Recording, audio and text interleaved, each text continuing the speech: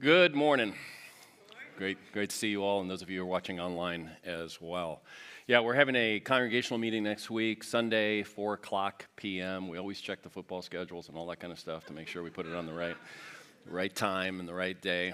I don't know about the Packers. I'm sorry, I don't remember if we looked at that or not, but I think we did. You might think of the congregational meeting as just a business meeting, and it is that. That is a part of it, but it's really a lot more than that. It's a gathering together as a church family. And we do some worship, we do a business meeting, we have supper afterwards together. We're going to have a taco dinner. You can read some of the details in your worship guide, and just a reminder of what times and all of that. But it's a great opportunity as part of the congregational meeting. I get an opportunity. Sometimes we do it as a staff. This time I'm going to do it myself of letting you know some of the stuff that we're working on, some of the stuff behind the scenes, and you get an opportunity to hear about some things that are maybe happening that they're not even aware of. A couple that I'm pretty sure you're not even aware of, but that are important to our life as a community. And so we'd love for you to be there. We have childcare. We have also, you don't have to be a member to come to the congregational meeting, but only members vote. And so we do vote to affirm elders, board members, the budget for next year, that sort of thing. But we work through those things pretty quickly. So we'd love for you to be there. And those of you who are members, it's great if you're there. It's quorums, there's all that sort of thing. And it's part of being part of our community. All right? So I want to invite you to open your Bibles to the first page of the Bible, Genesis chapter 1. As we say around here, understanding the Bible and our part in God's story doesn't have to be a mystery. There's mystery involved, but it doesn't have to be a mystery. It's not like it's can't understand it. And so we dig in each week. And right now we're in a series on the first page on Genesis 1, and there's so many great themes that are introduced that go throughout the whole Bible. And so we're doing sermons and series within this series as we consider this incredibly great chapter. If you want to know what an incredible literary masterpiece, it is a literary masterpiece. You can go back to our first couple of sermons in this series, back to the weekend after Labor Day, and you can get caught up. All right, so one of the questions, the question that we're looking at for this week and next week is, what is the Bible all about? If someone asked you the question, what is the Bible all about? Haven't read very much of the Bible, what is it all about? Or if you were discipling your kids, or someone who's a new believer who doesn't know very much about the Bible, maybe someone who's been in the Bible for a while but doesn't really have a sense of the whole, what would you say? How would you answer the question, what is the Bible all about? Now, there's not just one right answer. Okay, so you can relax, get it wrong. I went out to dinner with some people last night, and they told me what they thought it's all about, and I said, I gave you the answer at the end, and you got it wrong. No, they didn't get it wrong. They had their own way of describing it. So there's a lot of ways of describing it, and there's a lot of good answers, though, that I think really fall a little short. They're really good answers, but they fall a little short when it comes to really getting the scope of the Bible story, of the story of God. And sometimes some of the answers that we give, my critique of them would be that sometimes they maybe spiritualize things a little bit too much. They don't talk about real-world realities. And sometimes they individualize things a little bit too much. We make the story of the Bible about us. And we're included in it in a big way, but it's really not just about us. So I think there's an answer that Bible-believing, Bible-loving people could give but don't give, kind of rarely give to it. And I really think it's at the core of what it's about, so that's one of the things that we're going to be talking about. One of the right answers to this question, by the way, and maybe you thought of it, is, well, the Bible's about Jesus. And that's our right answer because Jesus actually said the Bible is about him, right? So it's a really good answer. But if you it kicks the can a little bit. So what is Jesus about? You might say, well, Jesus is about the gospel. And that's a fantastic answer because that's the thing he preached on the most often was the gospel of the kingdom, would be the way that he oftentimes described it. But I'm kind of pushing a little bit more, and I'm saying, okay, then what is the gospel of the kingdom about? All right, so that's the kind of answer that we're going for. And I think it's a really important question. It's an important question for new believers, maturing believers, an important question as we disciple the next generation, whether it be because we're leading in children's ministry or leading a small group in our students' ministry or leading a small group in our church, or just we're in a small group and we're around kids from our church and we have conversations about things. So we influence the next generation, and we need an answer to this question that is a good and broad answer to the question. So I think it's really important that we do this, and I'm lost my place in my notes because I was just kind of going, why is it important? Okay, so that's what we're talking about. That's where we're going. I had something else I was going to say. I can't remember what it was, so let's go on. So why is this important? I really want to go into a little bit more about why this is important, and I want to give you an analogy. Let's say I am mentoring a person who's going to become a pastor. So this person is an apprentice, a pastor apprentice. And so in doing mentoring, what you're going to do is you're going to kind of open your life and what you do to the person. And they're going to watch. And then you're going to give assignments to do some of the stuff that you're doing. And then you're going to debrief those assignments. And you're going to answer questions. And you're going to do all of those kinds of things. Now, I know some people think pastors just work on Sunday, and I always counter, no, we have a Saturday service, so I just work on Saturday and Sunday. No, pastors, there's a lot more to pastoring than preaching. I think most of you actually do know that. And so I'm talking about when you're mentoring someone to be a pastor, it's not just about the preaching, it's about shepherding a congregation, it's about the spiritual practices of a pastor. So the pastor is not just talking out of their head, but also from their heart. It's about leading leaders and working with leaders and collaborating with leaders, staff leaders, non-staff leaders, a board, the elders in our church, that sort of thing. Praying with people who are going into surgery, praying with people who are dying, and then gathering the family together when people have died to celebrate their life in a way that glorifies God.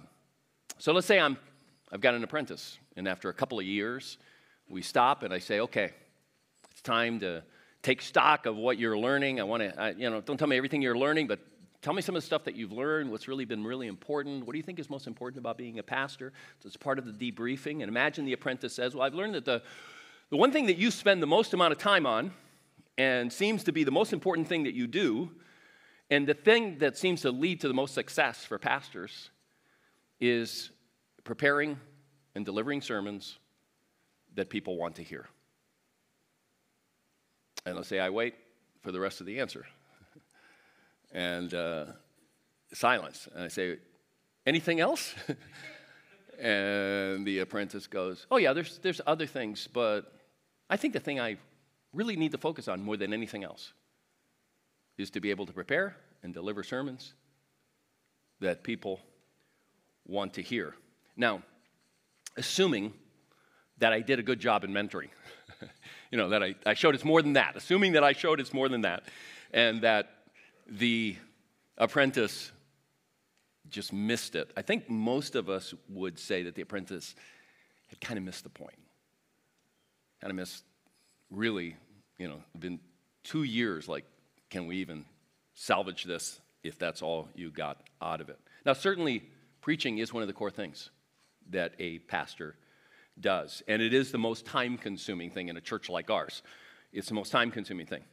But is it so important that you just kind of being shaped by God and the spiritual practices kind of are not that important compared to that, or spending time with people and working with leaders and pastoring and shepherding families, that kind of thing?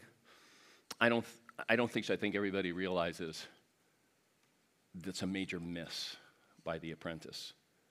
Now, when it comes to what the Bible is about and what Jesus is about, what the gospel is about, I think our answers sometimes approximate that apprentice's answer, our imaginary apprentice.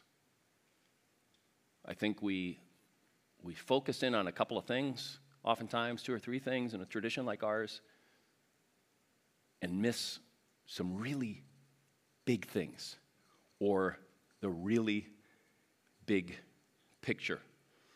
Now, it's not that we're majoring on minors, because I think the answers that many of you would give would be majors, just like the apprentice, okay?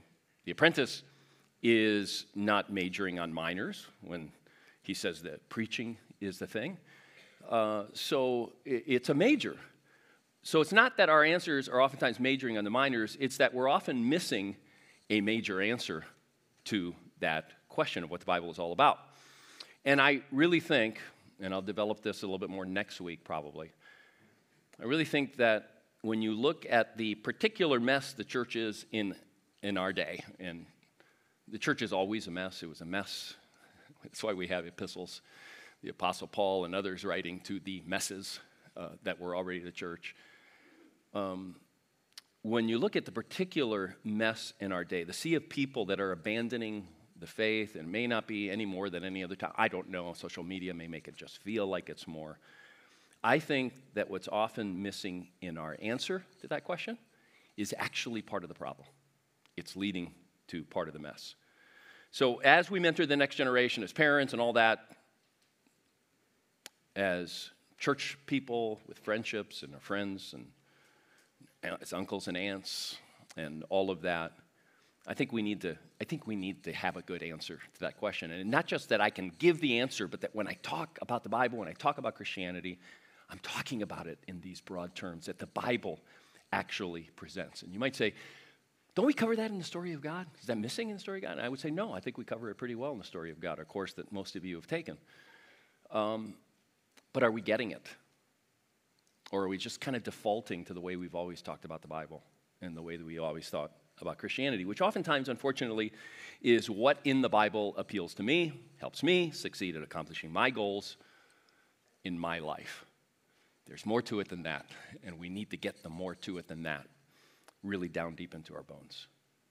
All right, so we're going to pray for God to illuminate His Word to us, as we always do. This prayer is based on Genesis 1, Isaiah 55, Psalm 19, Romans 1.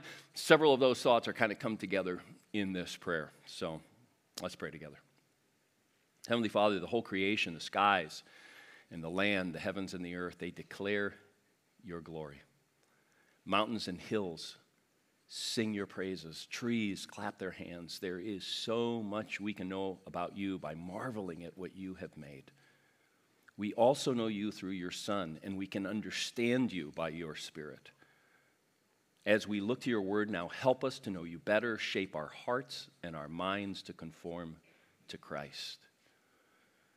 Father, also on this International Day of Prayer for the Persecuted Church, we lift up to you all those around the world facing death and persecution because of their faith. There's so many. We pray for protection.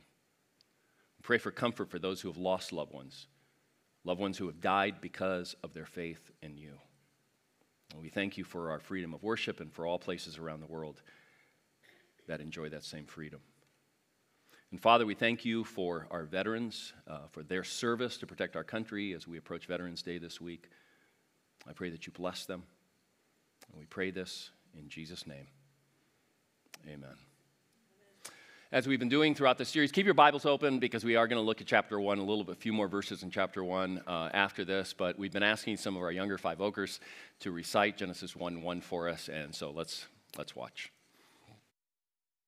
In the beginning, God created the heavens and earth. Awesome. So the first page of the Bible and the last page of the Bible, they explain this bigger picture that I'm talking about, what the Bible is all about, what Jesus is all about, what the gospel is all about. First page, last page, together describe it. So when we think of what the Bible is all about, the answer actually begins in the very first sentence, especially when you see it in light of that first sentence, in light of what comes afterwards in the rest of that page. So that first sentence, in the beginning, God created the heavens and the earth. Two of the key words in that passage, I mean, they're all key words, the most important one being God, and we spent 5 weeks on that.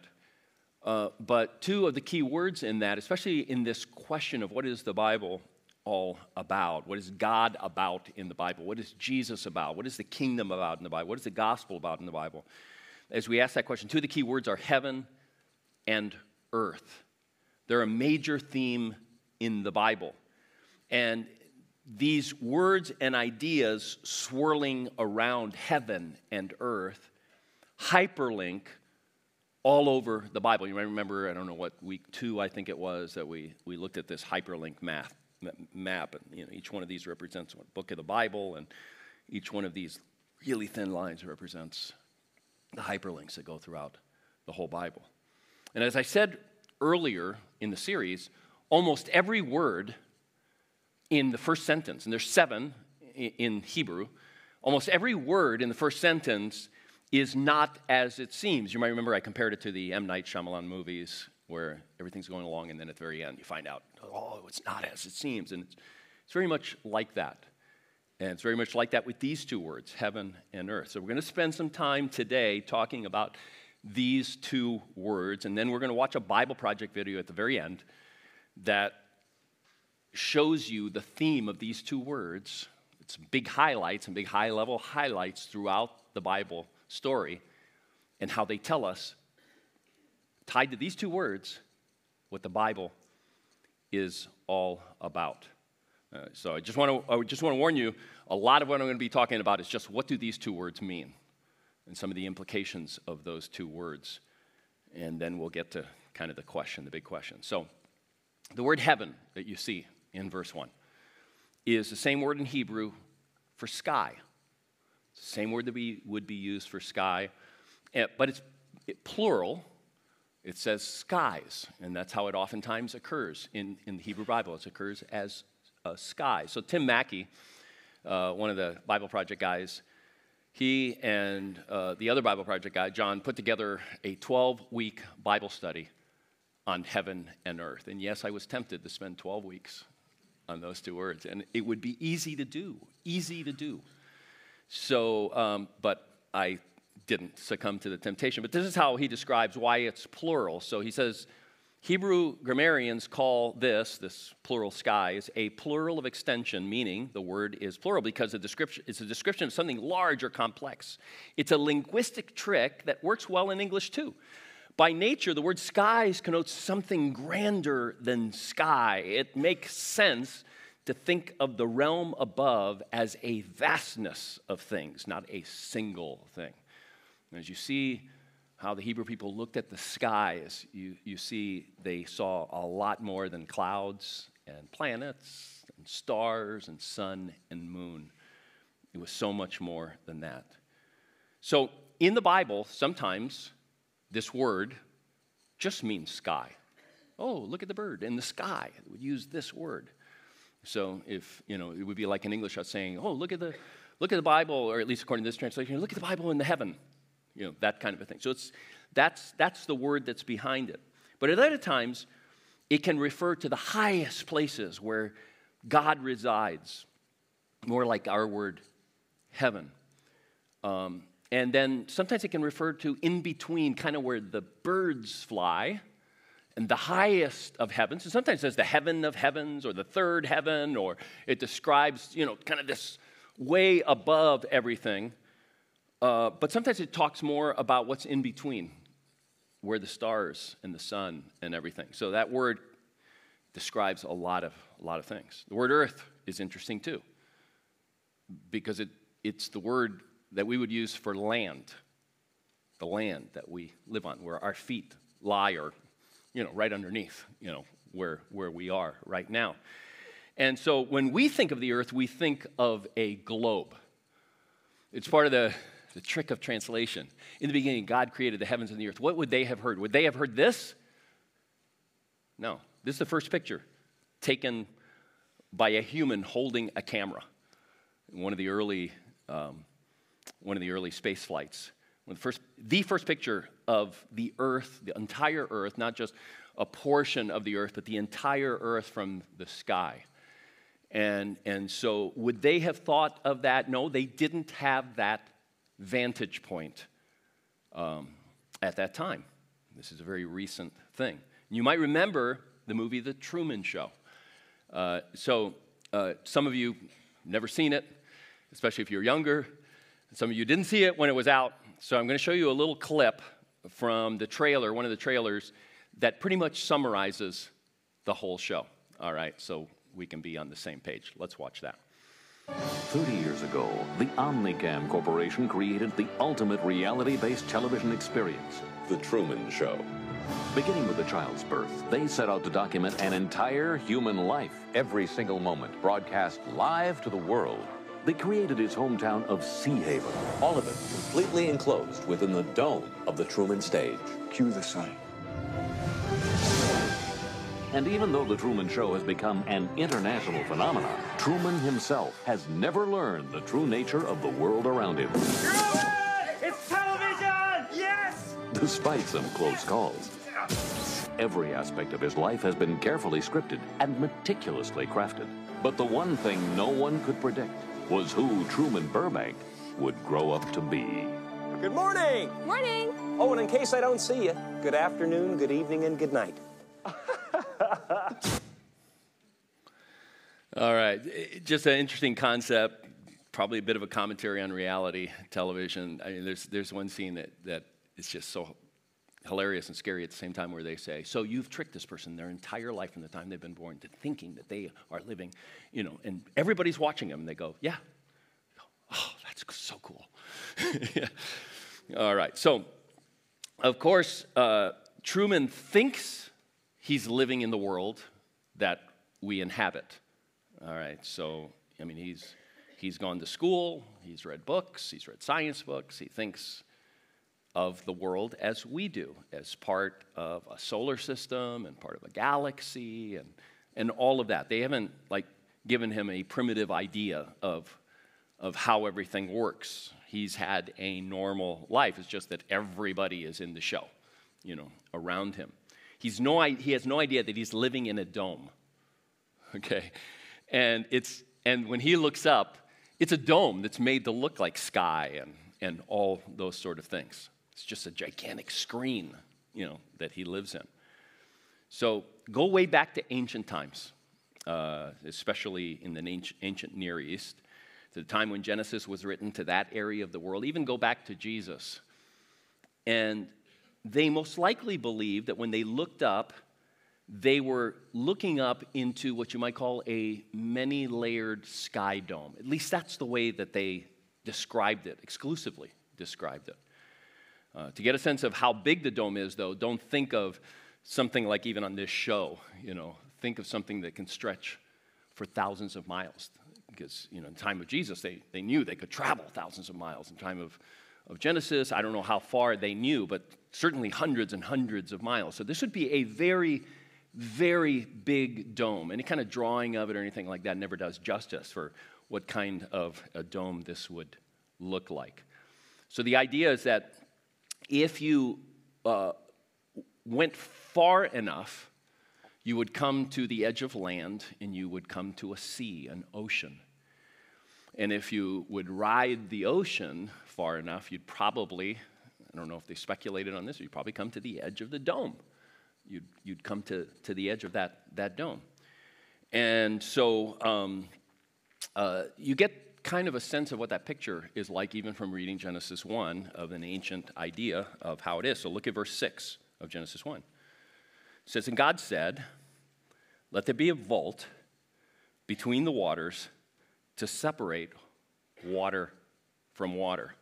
Now, that might just seem really weird, but that actually is the conception, or at least the way it was described in that day, that there was a water dome over, and there was water all around the land, and even water under the land. So God made the vault, the dome, and separated the water until the vault from the water under the vault from the water above it. And it was so. God called the vault sky. And there was evening and there was morning the second day. And God said, let the water under the sky be gathered to one place, and let dry land appear. And it was so. God called the dry ground land, and gathered waters he called seas.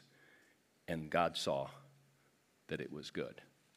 So as you stand right where you are, wherever you are, in this conception of things, or at least in this description of things, you look up and you see stars and you see planets, and ancient astronomers knew the difference because planets zigzagged all over and had a whole different mathematical equation as to where they would appear and where they were going, and they figured that out. And then there were stars that were more fixed in the sky and moved differently. And you had the sun rising, and you had the moon, and you had all those sort of things, and they could mathematically predict all of these kind of things. But the idea, the way they described it, was that it was embedded in this dome. The idea that these were out far, far, in galaxies far away. There wasn't that kind of conception anywhere. It was always described as kind of way, way up there, but not way, way out, not millions of miles, not that kind of thing. And so also standing where you are, if you were to dig deep enough, and nobody had dug deep enough to really be able to confirm this, but the idea, the way it was described is if you dug deep enough, you would hit another ocean beyond the first waters that you would hit and all that. It's not talking about digging a well. It's an ocean, a vast ocean that comes up in wells and springs and all that sort of thing. And then you've got this land mass that is on top of all of that. That's how it's described. So the land doesn't float. Nobody believed that a land mass could float, so they didn't know, but they would describe it as being kept up by columns or pillars underneath the land. And again, did they think it were real pillars? Who knows? Probably not, but they spoke of it in those ways. So what's under the pillars? And what's beyond the dome? Well, they would probably describe that in terms of, beyond the dome is the place, if they were Israelites, the throne of God, and where, God resides in a special way. Not that God literally sits on a throne, but that God, and then the other peoples of that time would say that's where the gods kind of have their world, and underneath, that's the place of the dead. And beyond that, there wasn't a whole lot of speculation as to how, what was beyond that. So in ancient times, remember, there were no telescopes. There was no models like this that existed showing our solar system. This, by the way, shows the relative actual sizes of the sun and the planets. This other one, the second one I'm going to show you here, shows relative distances from the sun, all the way on the right, all the way out to here. So this is, there was no, you've got to realize there was no conception of this. And if you were to draw how the heavens and the earth looked, it would look something like this, the way it's described. So you've got landmass, place of the dead, waters, the waters above the firmament, waters above, and your sun, moon, stars, planets, all that sort of thing. So that's kind of the conception that is the way that it was described. And so you can imagine if a teacher is teaching something about this, they could maybe draw it on sand or on a tablet or that sort of thing in school. And it's hard for us to enter into this world because we can't unsee what we've seen. We can't unknow what we know. Now, there's some people that feel they can, and they argue. Somebody told me after the service last night that she has a friend, that this is what she believes the earth is actually. This is the universe. This is actually what it is. You've heard of people who believe in a flat earth and all that, and that's kind of, she said, that's kind of the picture that she showed me, and she wants to convince me that this is what I should believe. But most of us can't unsee this and can't unknow this. So ancient people are not people like Truman, okay? Truman was living in a vast universe, but was actually living in a dome. These are people living in a vast universe, at least talking about where they lived as if it were a dome. All right, so this way of describing things is replete in the Bible, like you see in Genesis 1. I'm just going to show you really quick. I didn't put this in the outlines, too much information. But it talks about the edges or the ends of the land and the land disk suspended over dark abysmal waters, pillars that uphold the land over the waters surrounding the land disk. This is the language that is found in Scripture when it talks about the universe as we know it. And so I talked about this week 3. We talked a little bit about science and creation and all that sort of thing.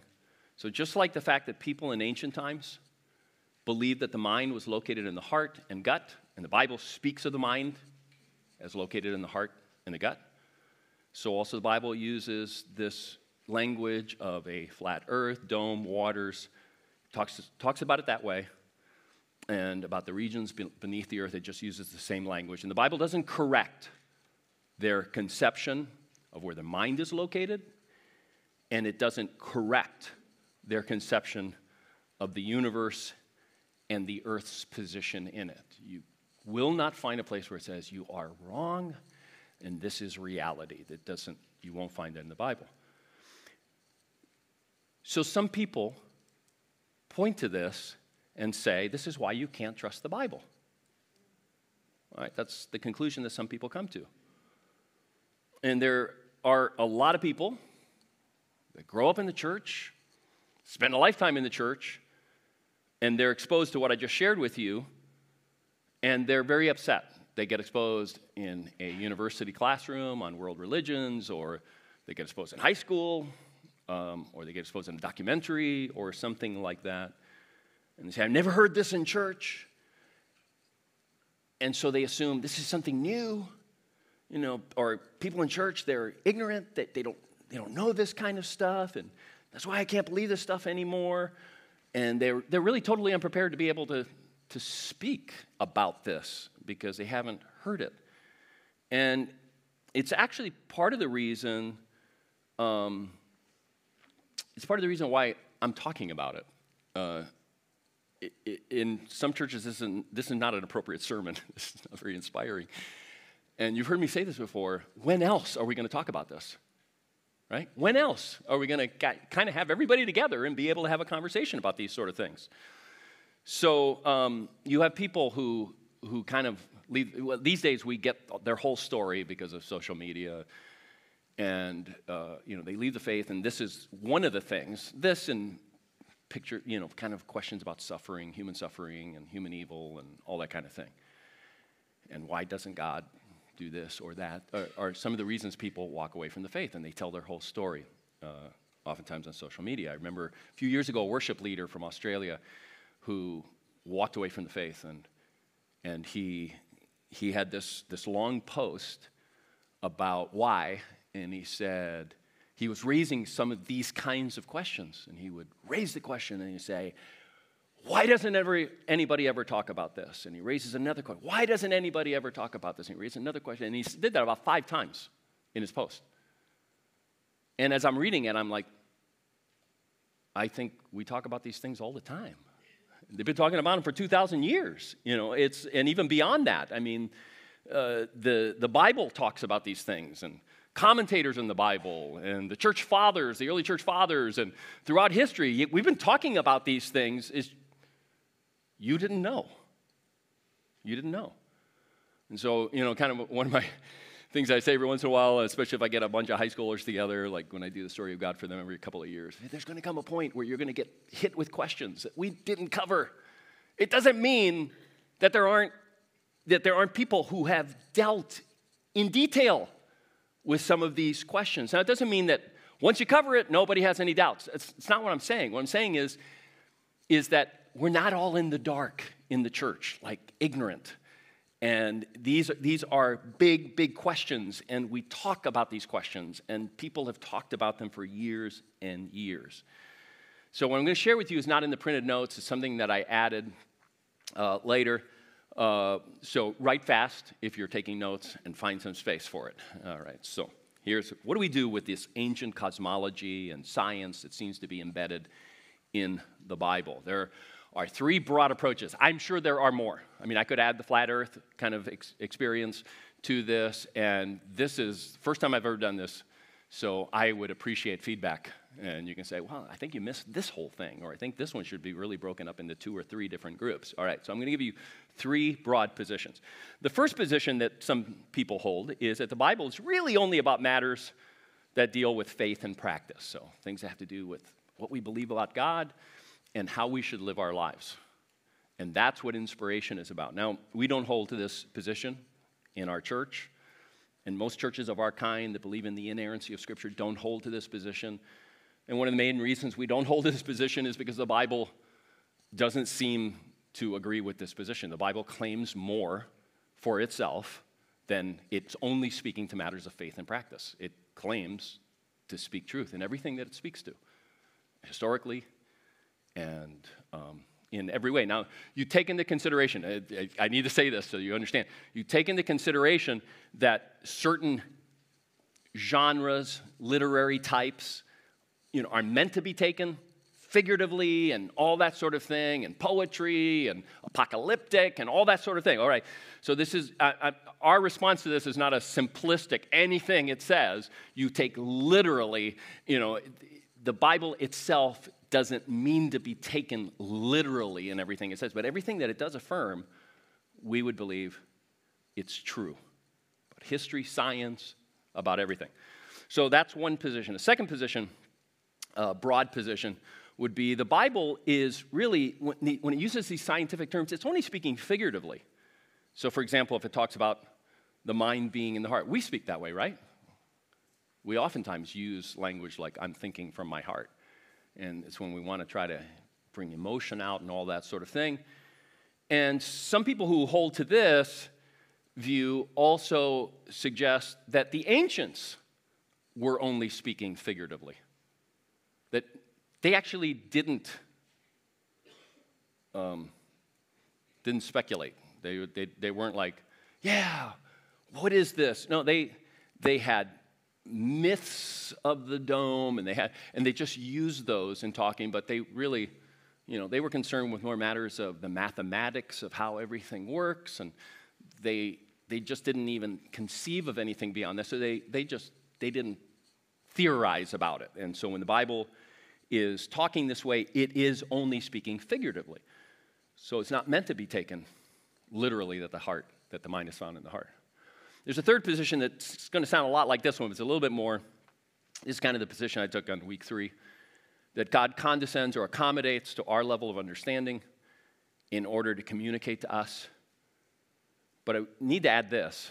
He never claims in Scripture that the earth is flat or the mind is located in the gut or any of those other kinds of things. It's not the claim that's being made. It's just accommodating. It's speaking in the language and understanding of the people in that day. And if he were to communicate to us today, he would do the same thing. He would communicate in language that makes sense, even though science in the next 100 years will change significantly.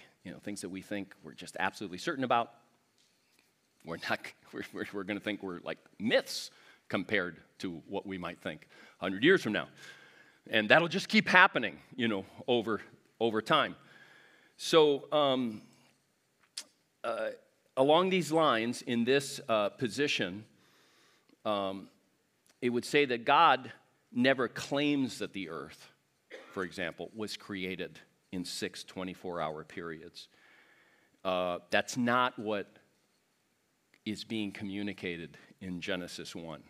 It has a different purpose, a different way of understanding it. And way before modern science, there were thinkers, early church fathers, that believed Genesis 1 was not about a literal 6-day creation. So it's not something that just science has raised those questions.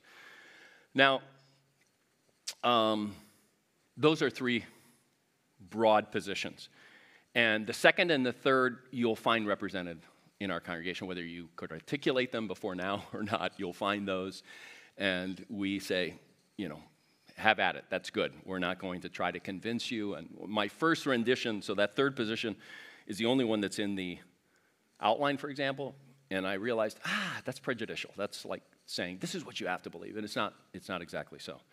So the whole idea of what's called divine accommodation is hotly debated in theological circles. Please forgive me, I'm going to get a little bit more nuanced here for a moment.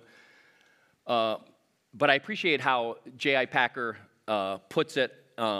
You've got a long quote, and we were going to put it up here. I'm just going to skip that right now. But basically he says, a lot of times God talks to us like a parent uses baby talk to a child. All right? And so we just need to realize that. But let's get the second slide, Packer slide, up there, because there is something that I want you to see. So right here, God sets himself before us in this way to draw out in us, that word is missing, worship, love, and trust, even though conceptually we are always like the young children who hear their parents' baby talk and know the talker only in part. And so the key phrase there is, why is God doing this? It's to draw us out in worship, in love, and in trust. So there are a couple things that I want you to take away from this. And the first one is this. People have been wrestling with these things for centuries. When you hear something that seems to be a new idea, that seems to be undermining your faith as you understand it, I can almost guarantee you it's not a new idea. It's not a new idea that, nobody has had to face this question because of where we live, where we're situated now. Just because you've not heard about something doesn't mean it doesn't exist. And some of the things that people think, nobody is talking about these things, there are literally hundreds of thousands of pages written over history on those topics. Second thing, God's primary purpose is my second takeaway. God's primary purpose in speaking to us on our level is for what Packer talks about here. It is for worship, love, and trust. It's about bringing him greater glory, loving him more, putting our trust and our faith in him. We need to know about him. We need to know about our world. And he condescends to us, he accommodates to us to cause us to worship him, to love him, and to trust him. And when you think about week 2, I think, of our mini-series on God, all the transcendent ways, week 2, all the ways that God is so beyond us, so incredibly beyond us. What an incredible act of love, what an incredible act of grace that he does this for us, that he would care about us so much that he would want us to love him more deeply, to worship him, because he's made us to be worshipers, and we waste our worship on things that are not worthy of worship. We waste our worship on things that will destroy our lives.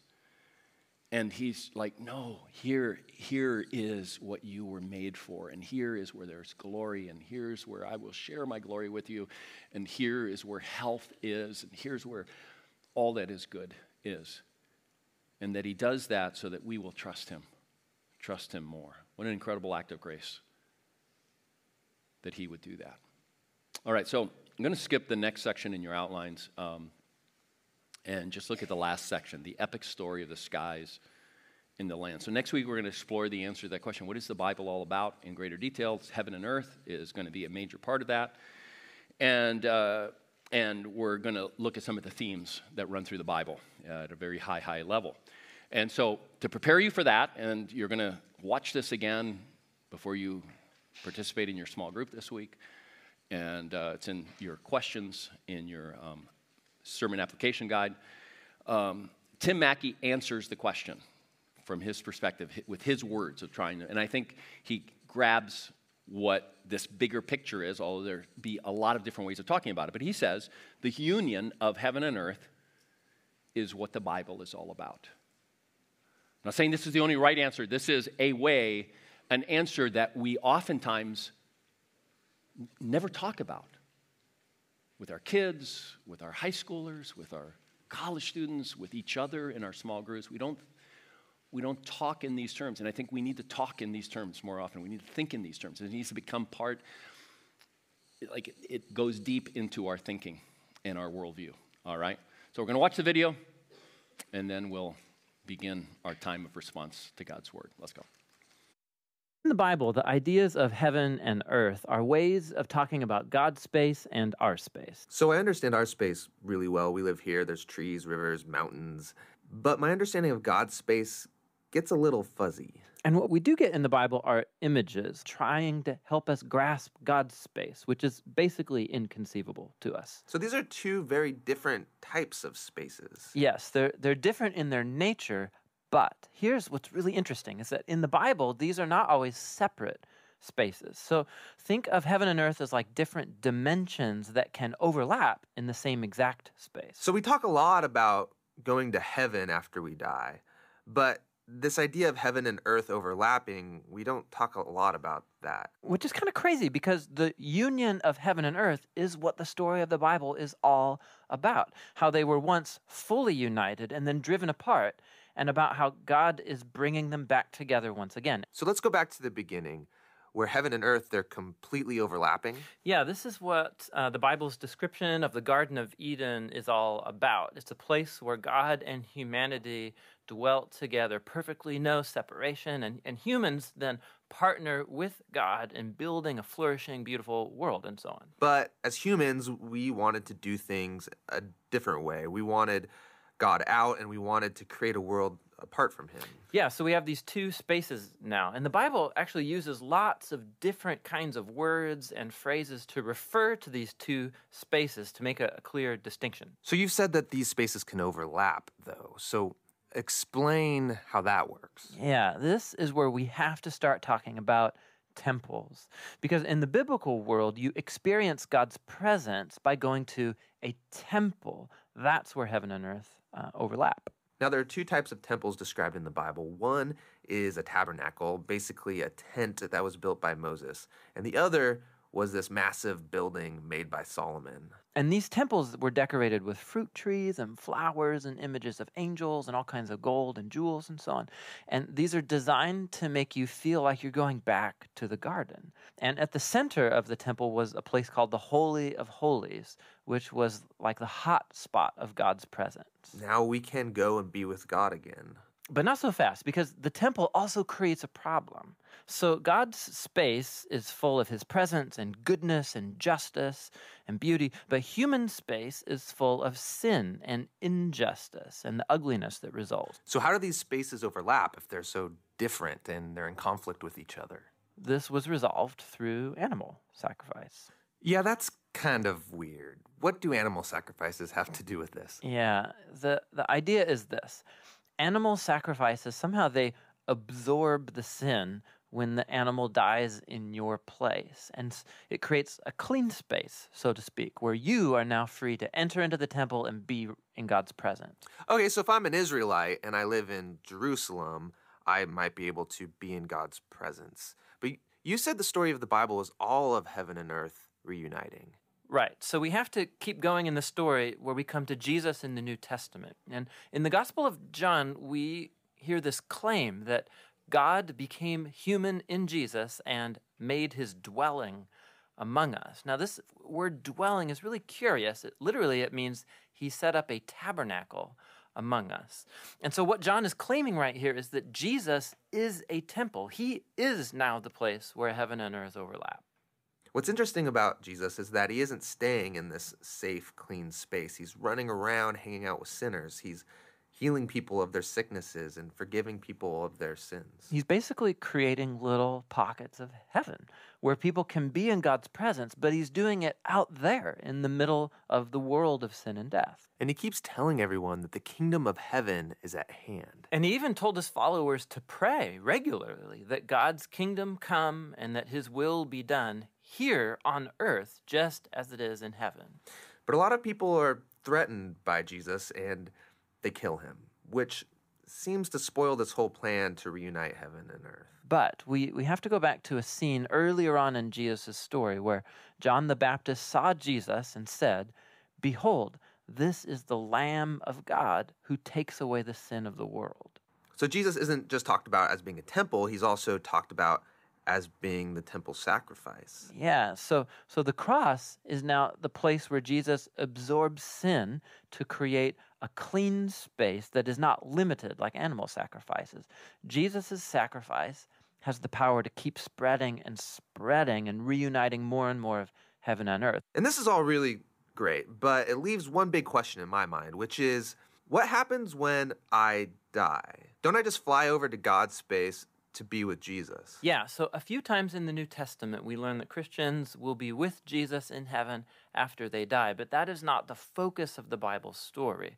The focus is on how heaven and earth are being reunited through Jesus and will be completely brought together one day when he returns. So in the book of Revelation, we get this beautiful image of the Garden of Eden, now in the form of a city, coming to end the age of sin and death by redeeming all of human history in a renewed creation. And God's space and human space completely overlap once again. All right, so there's a lot of information packed in there. Well, we're going to unpack some of that next week. But as we begin our response to God, which is our third movement in our worship, so we stop and we respond. We begin to respond here together to what we've heard from his word. I do want to call attention to that last part of that video. Jesus is the Lamb of God who takes away the sin of the world. Every time we celebrate communion, we're remembering that. Because it was at the Passover meal where a lamb, a sacrificed lamb, had saved the Israelites' firstborn. As the death angel comes into Egypt. It's at the celebration of that meal that Jesus takes the bread of that meal and he takes the cup of that meal. And he said this was pointing to me all along. The reason that a lamb can make you right to be able to go into a temple is not because a lamb's dying can make you right, but because the lamb was always pointing to God's Son coming to this earth and dying for our sins. And it's in the very description of what the Bible says about communion. The Lord Jesus, on the night he was betrayed, took bread, and when he had given thanks, he broke it and said, "This is my body, which is for you. Do this in remembrance of me." In the same way, after supper, he took the cup, saying, "This cup is a new covenant in my blood. Do this whenever you drink it in remembrance of me." Scripture tells us that whenever we eat this bread and drink this cup, we proclaim the Lord's death until he comes, the day when heaven and earth are reunited. Father, thank you. Thank you for this grand plan that includes us, that includes forgiveness, it includes justification, being made right with you, being made righteous. It includes being in Christ, union with Christ. It includes so many of the things that we talk about, this grand plan that you have. Help us to live in that reality, that it would shape our lives at work, with our friends, our entertainment, our rest, everything that we do when we leave here, that we would continue to respond to you. I pray this in Jesus' name. Amen.